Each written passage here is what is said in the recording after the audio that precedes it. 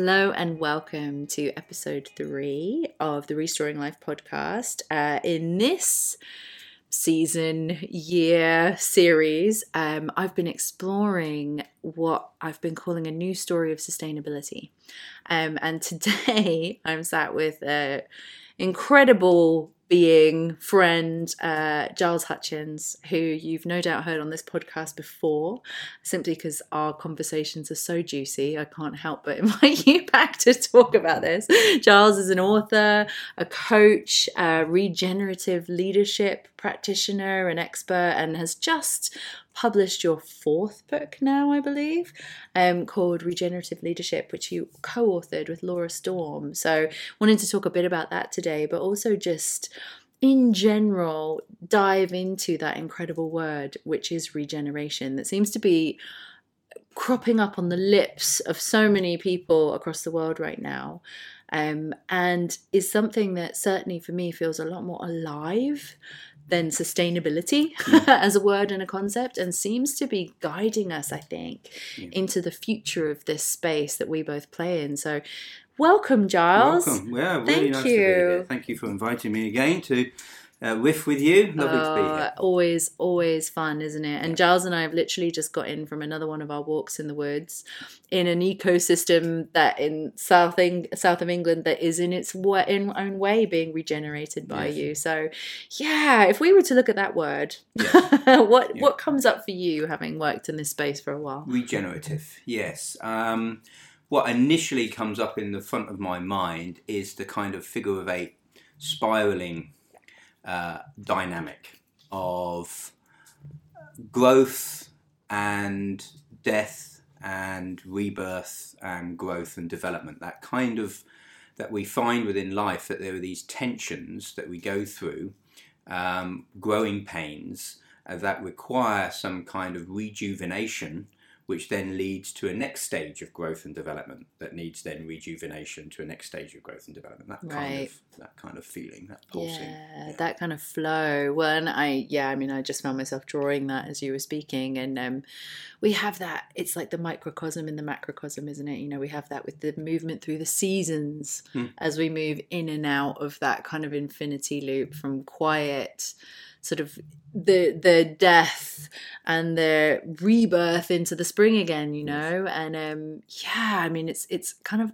almost more obvious when we look around the natural world and our environments to see that. But how are you experiencing that as a human being right now, socially? Yes. Well, it's a very interesting time, isn't it? Yeah, certainly. We've got this massive these challenges, multiple crises really, and of course they're all related to us behaving in a unsystemic way. And the funny thing is now we've created loads of systemic challenges that can only be addressed in a systemic way, so we're kind of being forced into it for our own lack of awareness. Really, we've been forced into what might just wake us up. So as these multiple breakdowns that we see in politics, in medicine, in business, in social society and so forth, I think are starting to coalesce now.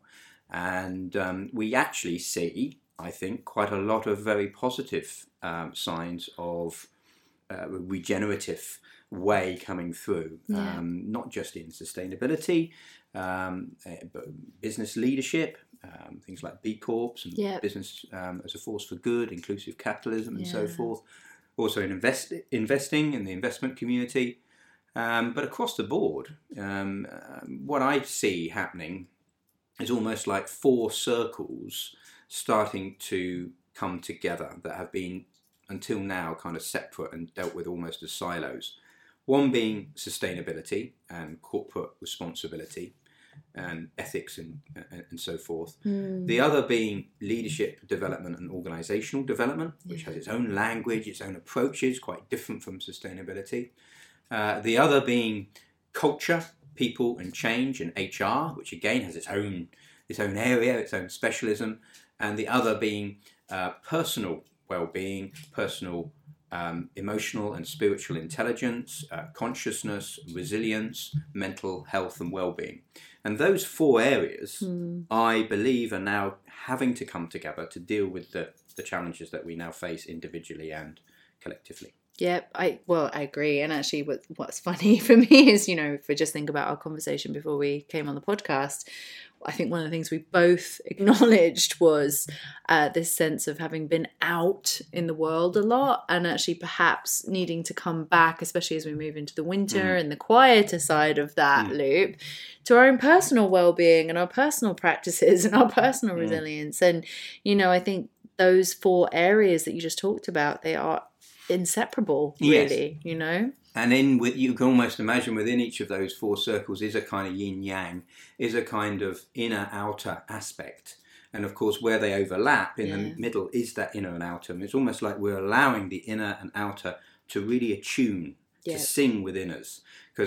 And we were talking about this in our own lives, how whatever happens in our lives, there is a natural tendency to drift towards the outer of fixing, of getting it done. I must go out and do more, etc., etc. And there's some validity in that. That needs to happen. But unless we have that rooted connectedness to the inner, we're not being regenerative, and we're certainly not activating the wisdom of life, which I believe is truly what makes regenerative have a capital R, if you like. Because there's a lot of buzz about regenerative, and a lot of that regenerative buzz, whilst it talks about regenerative agriculture, regenerative finance and so forth, some of it is still essentially materialistic. Yeah. And I think to really step in to what life is asking of us, we need to have that inner and outer. So what is the inner aspect to regenerative? It's this practice. It's this bringing in our own consciousness, our own truth, our own coherence and presence. Yeah. Right. Well, and it's funny you should say that, because actually one of the things I've noticed, I mean, the two are inextricably linked, but the more, certainly over the last couple of months, as my outer arc has gotten increasingly noisy and busy in great ways, but equally it's noise, the deeper my inner practice goes, even if that is something just as being very present and truly listening in every single situation, that instantly shifts the tempo and the frequency of the outer practice, So I had an incredible experience at a conference a few weeks ago where there was a lot of outer noise, very inspirational, very exciting outer noise, and lots of different people doing incredible things. And there wasn't a great degree of presence or real depth listening. And so being someone who works in narrative and story, that's a gift I can give people, which is to bring them instantly into the mythic realm and actually allow them to sink deeper and truly listen to what's going on a much more profound level. So, I noticed almost moving like a ghost amongst that conference, not really being there because I was so focused on the inner. Therefore, when my outer intervention happened, it was super powerful. So I think there is this sense of, the two aren't mutually exclusive. And I know a lot of the leaders I work with, so I'm sure you're the same, it's all about finding the time and the space to do the inner practice.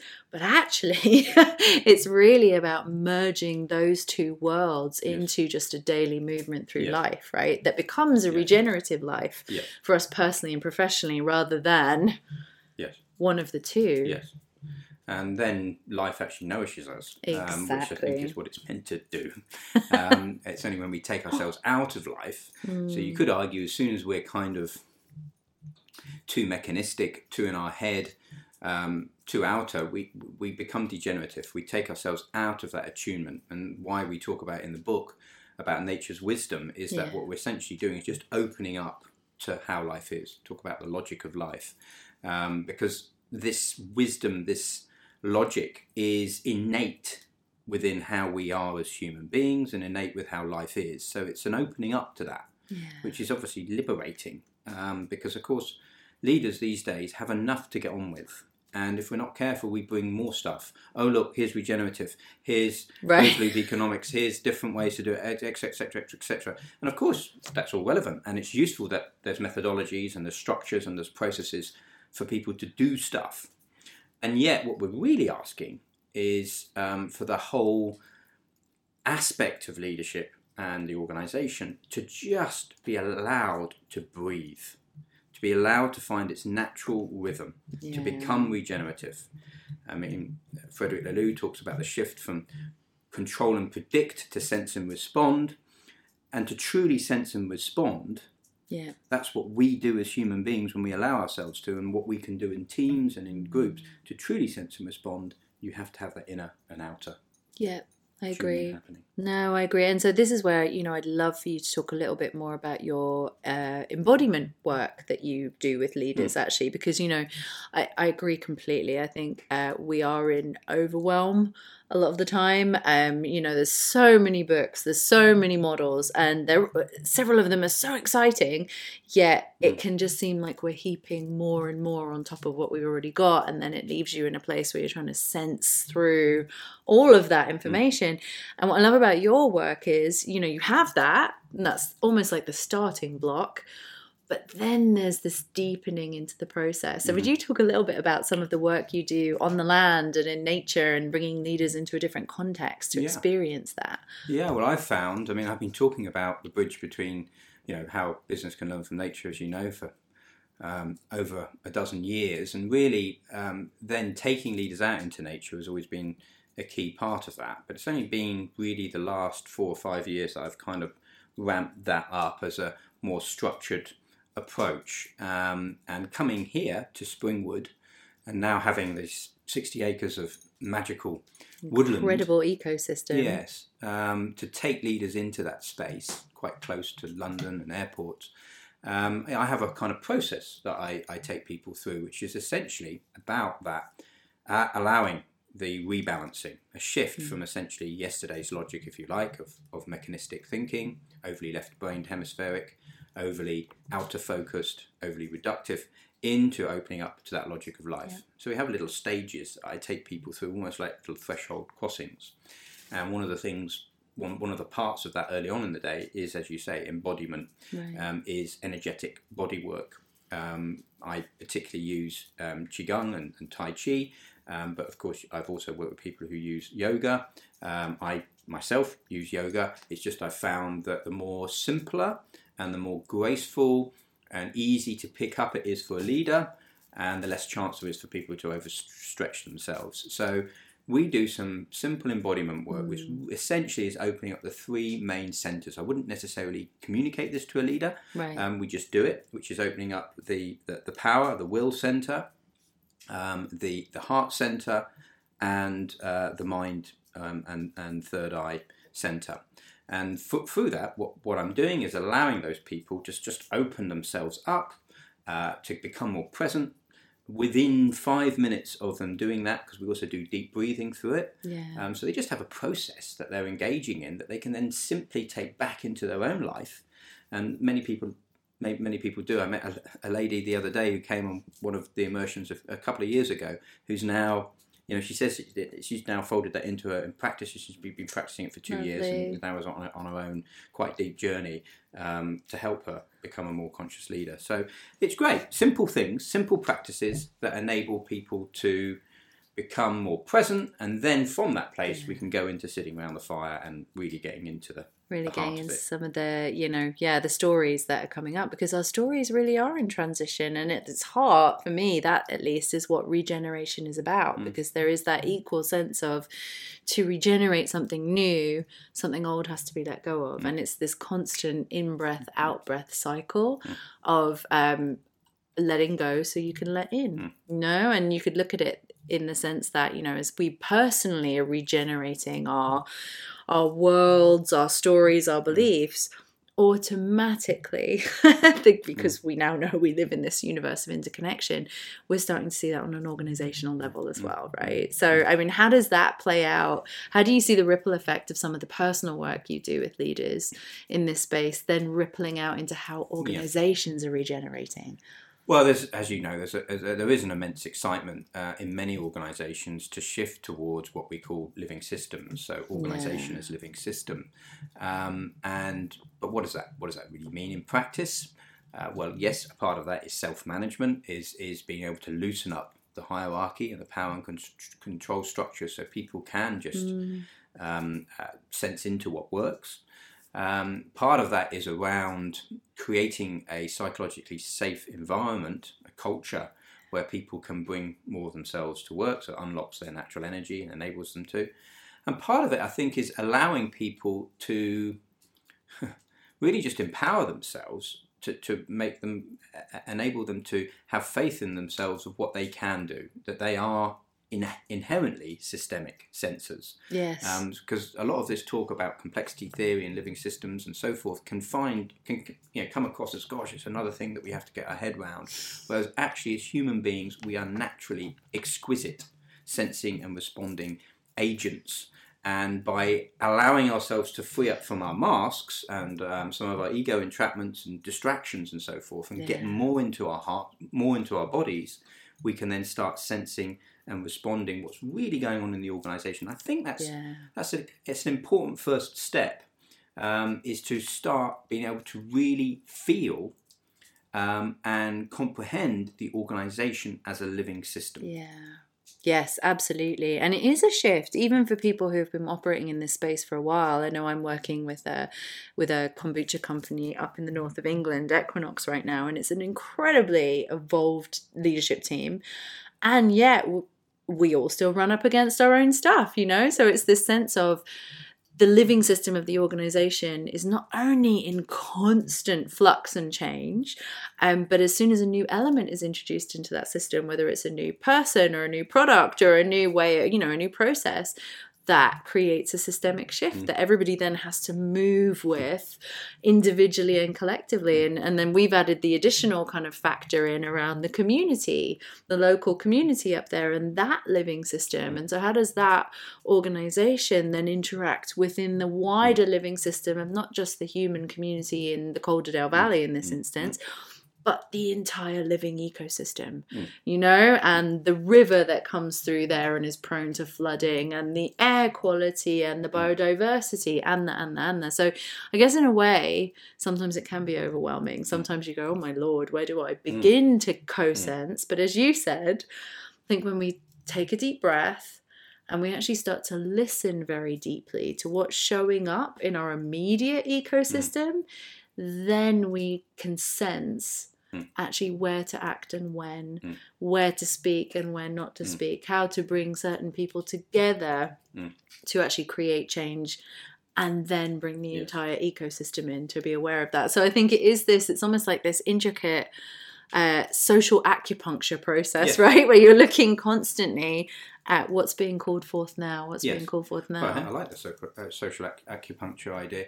I mean, really, this is all going on anyway. So the important thing to remember is it's happening anyway. Yeah. So all we're doing is bringing it into our conscious awareness. So we don't need to start getting overawed by it. It's only natural that I suppose we do, because it's like, oh my gosh, before I was just looking at a spreadsheet and now I'm having to sense into all of this stuff. But this is happening anyway. So it's not like, shit, I need to now suddenly do something about it. But what we can do is start allowing ourselves to just become more aware of it, because that's what's going to inform us. And I think the big piece, and this is where Otto Scharmer's work is very powerful, Peter Senge's work and others, is the letting go to let come that you talk about, the kind of theory, you going down. So as we open ourselves up to this systemic nature of reality, is starting to be able to drop out of our own stuff, our own busyness. And that's where a personal practice, is important, so we can notice our own stuff. And I think there's something about regularly clearing oneself or regularly grounding oneself, because there are probably people in the organisation. It's the beautiful thing about humanity and about nature is that we've got diversity, and so there's probably people in the organisation that are naturally better at just focusing on getting the job done or finishing or getting the detail, and that's great. We need those people. We need the people who want to follow the rule or want to lock down how we do X, Y, Z, and that's important. There are also probably some people in the organisation that are more naturally bent to being the kind of what we call in the book the ecosystemic facilitator, someone who can tune in and really get a sense. Now, I believe that quality is across the board, but yet there can be some people who are perhaps more aligned to being a social acupuncturist, to use your phrase, so they can sense it. And I think part of our job as facilitators, as regenerative specialists, if you like, is to go into an organisation, get a feel of that organisation at all levels, and then start to potentially work with some of those hidden leaders, because they should come from all different parts of the organisation, and then start taking them through a very gentle process in the woods, wherever, of allowing them to become more of what they can be, and then those people help hold the space for the living system. Definitely. And for years, I know you and I have laughed about, this idea of the positive and negative catalyst people, those pivot people who, as you guys speak about in the book, this kind of ecosystemic facilitator, but people who are just naturally sensitive, and have this ability to listen and speak truth. Sometimes that's in not so helpful ways, but sometimes it's in very helpful ways. And one of the things I've been a fan of for years, as a subtle way of introducing this kind of mindful practice and moments of pause into people's very busy days, is something I call a walk and talk. Right. So literally just grab a person, in the morning I'll come in, sense this system, sense into who needs a bit of love, care, attention, nurturing, space, just safe space sometimes, and grab them for a walk and talk and go down to the river or go into the woods or just sit back to back actually sometimes, which I know you and I do, just sit back to back and just talk. And so I think those subtle interventions for me is you can regenerate yourself in half an hour in that way, Yes, and the more we start sensing into this regenerative way of being in the world, the more we realise that when we're in that turning point in the spiral, which can feel challenging, the shift, if you like, from kind of autumn into winter, or the edge from kind of climax into having to let go, into break down, that tension part, which can feel stressful, actually can be very energizing if we allow it to be. For instance, if we go for a walk and talk, or we have some time to actually just sit with it, whatever. But of course, everything in our makeup that we've been programmed with is telling us to do the opposite, and that's the real challenge. But if in that time you can actually allow yourself to really gain some distance and see what's going on, and allow the energy to come through in a different way, often it's in those moments that you get to really see what the tension is drawing forth, what is emerging out of that tension that we're holding. And that is liberating again, because it means that actually we're okay with the winter, we're okay with the breakdown, we're okay with the fact that we've just had a bit of an argument, or we've had a discussion, or something's created a problem for us, because that is to create some manure for new growth if we allow ourselves to go into it. Absolutely. Scylla Elworthy talks about the gem under the dragon's foot. So, the dragon has this immense energy, but it can be destructive. And yet there's a gem in there. There's a grit, or if you like, the grit that creates the pearl that we need to be able to allow to happen in these stressful times. Yeah, because the times are not going to get any less stressful. No. The outer world, has that habit of increasingly giving us more, and it is that idea of flow, of being present, of being okay with whatever is showing up in the moment, and certainly I think these, taking people into the woods, taking people out onto the land, giving people these micro pauses in an otherwise very busy, noisy day. My Indigenous relatives would say, it's about walking in the world in a sacred way. Yes. And what they mean by that is literally everyday life becomes this ebb and flow. And it doesn't mean it gets easier, but it actually gets more and more exquisite, to use that word. Yes. Well, I love it. I'm going to add to another word then on top of exquisite, which is quintessential. Oh, love that one too. Quintessence, because there's something about an essence in life. Yes. And being essential to what is needed in that moment, to what is emerging, what life is calling forth for us, and just being true to that. I think quintessence brings in that kind of fifth element, if you like, that aspect that actually we are in service when we allow ourselves to be. What is the organisation doing? What is the organisation being? How is it showing up? And how is it truly serving life? If it's not really serving life, come on, guys.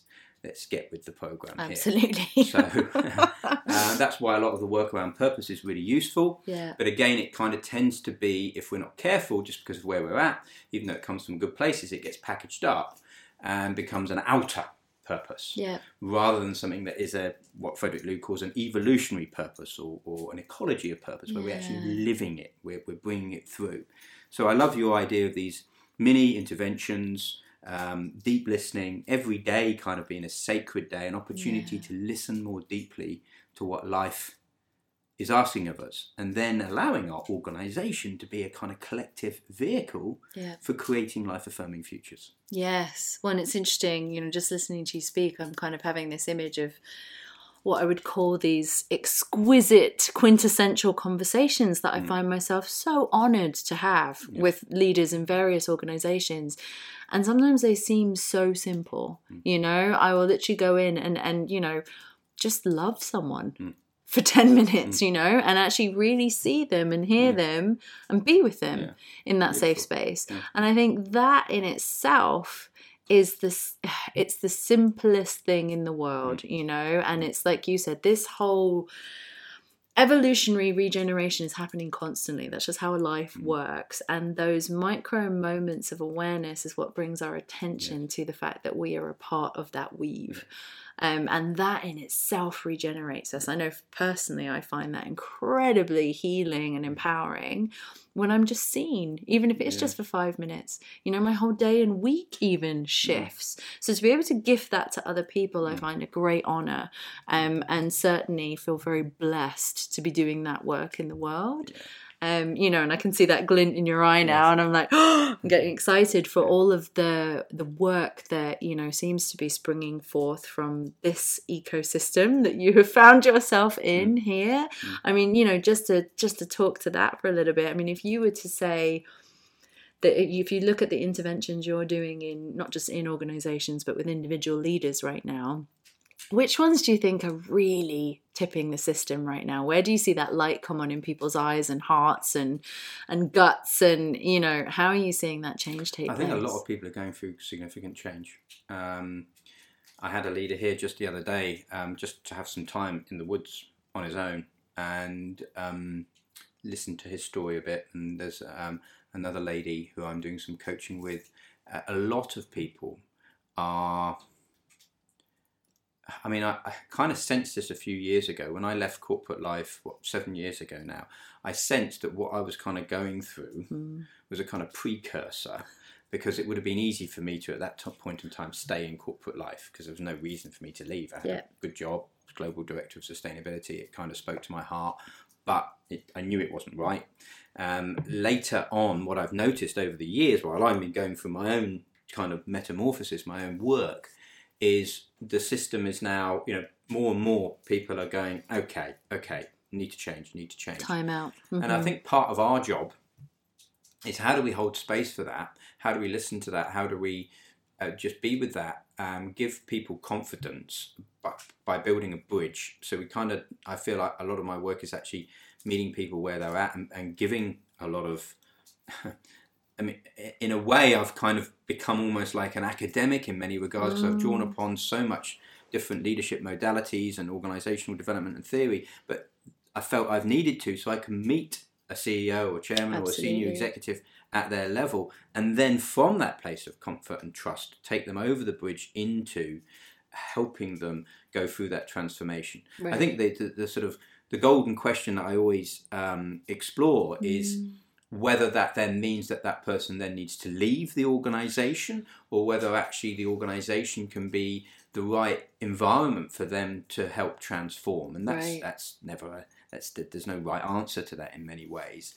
But I've seen people, some of the people I'm working with at the moment, one has gone through leaving and now has had a space and then going and joining another organisation. Nice. Another is just in the organisation becoming an agent for change.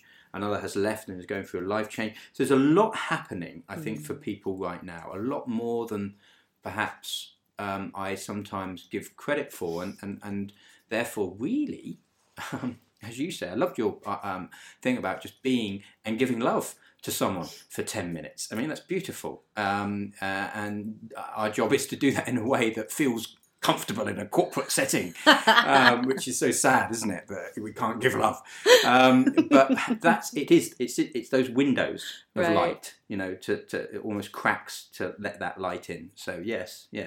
Yeah, I agree. So, I think what I would say is the book you've just co-authored with Laura, I think it's possibly one of the most practical, pragmatic, yet beautiful books of yours that I've read. It's a real combination of inspiration, real hands-on workbook stuff about, here, try this, try this, try this. Have you thought about this? So I would definitely recommend for people who have found themselves with their energy being drawn to this conversation to check out Giles's new book, Regenerative Leadership, and also to check out your work. And where can people find you if they want to? I'll put all the notes in the show notes, obviously, but probably the easiest to remember is gileshutchins.com. And there's also, there's others that I'll give you, but we'll put it in the show notes. There's my blog as well, The Nature of Business, which is beautiful. Which is beautiful. Well, and of course, watch this space for emerging offerings at Springwood Farm, an incredible 60-acre ecosystem that you've just taken guardianship of, and I know I'm really excited about what's emerging here. Some of the offerings that are going to be co-created in the next 12 to 18 months, and talk about a cocoon, a womb for regeneration in the heart of the English countryside. So it's been such a pleasure. It's been such a pleasure to walk with you here this morning, to take some time out, to listen and to jam with you on this podcast. Thank you so much. Always, my friend. Thank you, Sinead.